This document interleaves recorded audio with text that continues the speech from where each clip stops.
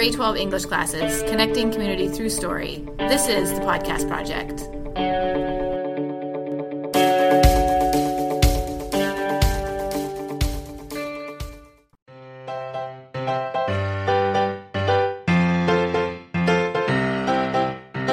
Welcome to Through the Years, connecting generations with story.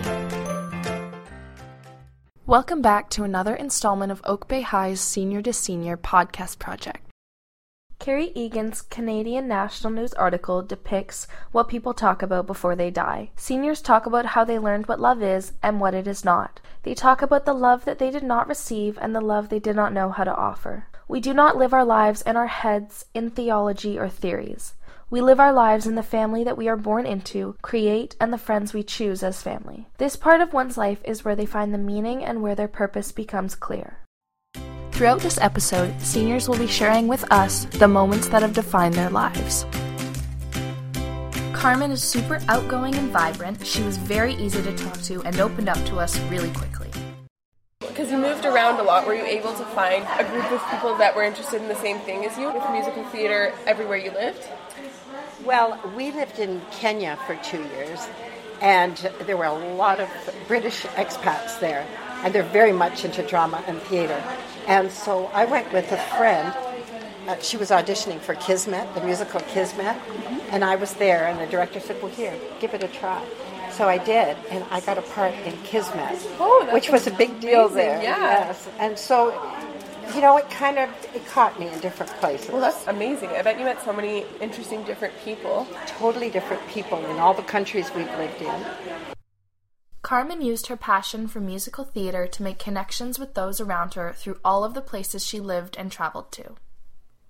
Can we go through all the places you've lived? So you were born in Montreal. Then my mom and stepfather moved to Hamilton, where he was, funnily enough, he's a musician, singer, more country than anything, whereas I was more classical, which was kind of a funny mix. When I just turned 18 in a day, I joined the medical division of the Royal Canadian Air Force, and I got wonderful training that's been so good with having 4 children. I don't panic at a lot of medical situations.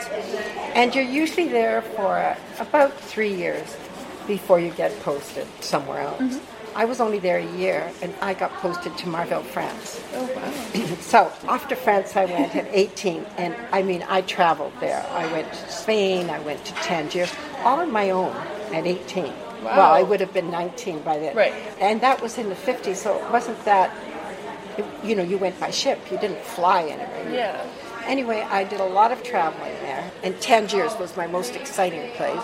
And then, as I was working in the hospital, I walked into a room one day, and there were 3 young airmen, and they all had the mumps. And I took one look at this one, and I fell instantly in love. The love story begins. And so my story begins. Karina is sort of quirky. She's super sweet, friendly, and funny, a small person with a big personality. When the war came, our house got bombed, and my real mother died, and I was shipped around to various places because my father was in the Air Force. We went to visit it afterwards, I remember, and the only thing that was left standing was the outdoor loo. Where were you living at that time? We were living outside London in Hertfordshire. And I guess the bomb that got us was one of the stray they were unloading on their way back from a raid on London. Because of her mother's early passing and her father being absent, Karina learned how to stand on her own 2 feet and deal with the many problems that arose throughout her life. Val is a very soft-spoken lady. She was kind enough to share her life story with us, and she meant every word of it. She is extremely analytical and as quick as a whip. At the young age of 11, Val took a national exam which would decide her educational path. We've spoken about my high school years, yes, which were a little different because I grew up and went to school in England. Mm-hmm. And so my high school was very different from going to high school here. First of all, we went to elementary school, and at the age of 11, we had to, everybody in the country, every 11-year-old in the country had to take the same exam. Mm-hmm. And that exam, it was called the 11 Plus, and that determined whether you went to a comprehensive technical school or whether you went to a grammar school. And you went on to grammar school? I went on to grammar school, and so I was there in grammar school for the same length of time as you would go to high school here. So it would be from grade 8 to grade 12, 13. Even at such a young age, by being sent to grammar school, Val's educational life had been altered and her choices had been changed. I went to work for Harrop's Dictionary. Mm-hmm. As a lexicographer, which was quite interesting because obviously if you're working on a dictionary, you have to have very precise language skills, and so that was fine as far as it went. And it was in London, so I worked in London for a while, and then I heard of an opportunity to work at the British Pavilion at Expo. And this is way before you were born. This is Expo 67. I'm talking about that Expo was going to be in Montreal. Mm-hmm. So knowing that it was going to be in Montreal and knowing that Montreal was a French-speaking place, I thought, well, that would be just great. And at the time, I think I was getting a little bored of my lexicographer job and looking for something else. The decision Val made to move to Canada greatly altered her life as she began to realize this is where she was meant to end up. That was part of the appeal of that, was that I thought, Canada, that would be interesting. I've lived in England, I've lived in France. I didn't really want to go back to France to live. I'm not quite sure why. Or else I thought I was just going to come to Canada for a short period of time. Like it was essentially an 8-month contract. And so I thought that would be perfect to see how things were. As it turned out, I really loved being in Montreal, and I loved the whole notion of being able to be both English and French. Mm-hmm. You didn't have to do one. You could just do both. And so one day I'd go out and be French, and the next day I'd go out and be English, and that suited me just fine. Because Val spoke both English and French, her decision to move to Canada was greatly impacted by the fact that Canada is a bilingual country. And as a lexicographer, being in Canada allowed her to expand both her English and French knowledge. I found that I really enjoyed the relative sense of freedom that there was in Canada.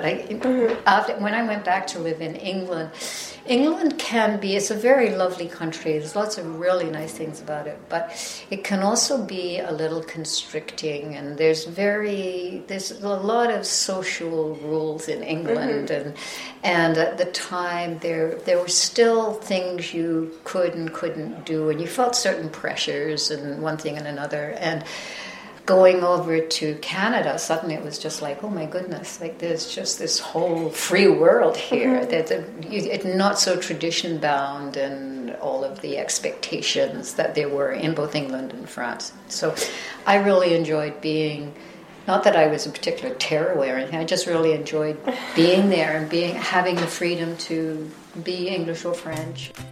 The moments that define us in our life come unexpectedly and at any age. Audrey is very articulate, she's soft-spoken, kind, and open-minded. Is there any events that you would say have defined your life or have shaped you to who you are now? Well, yes, I think music. Music? Yeah, because I still play the organ, and I've taken lessons for about 20 years.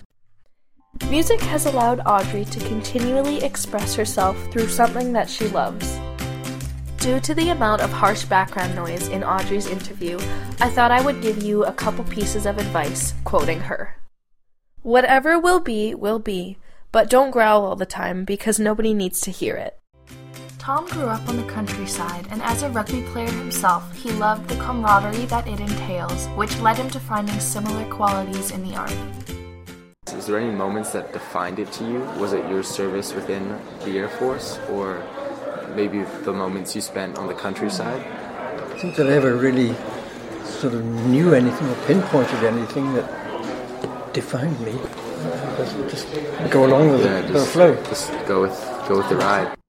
As a military veteran, Tom's life consisted of new moments each and every day that took him through many of life's journeys. He never paused to look around, but simply went with the flow.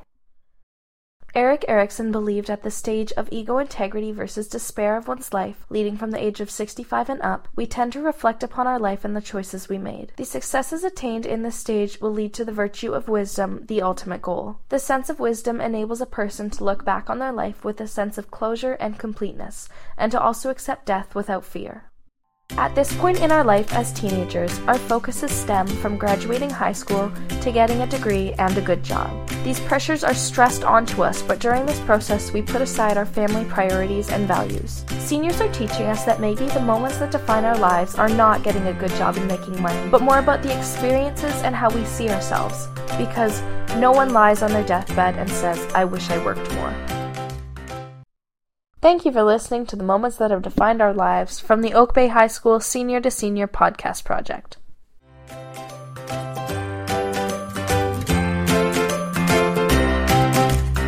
And before we end, we just want to give a quick shout out to Twisted Wave. Thanks for listening to the podcast project. Tune in next time to follow us through the years.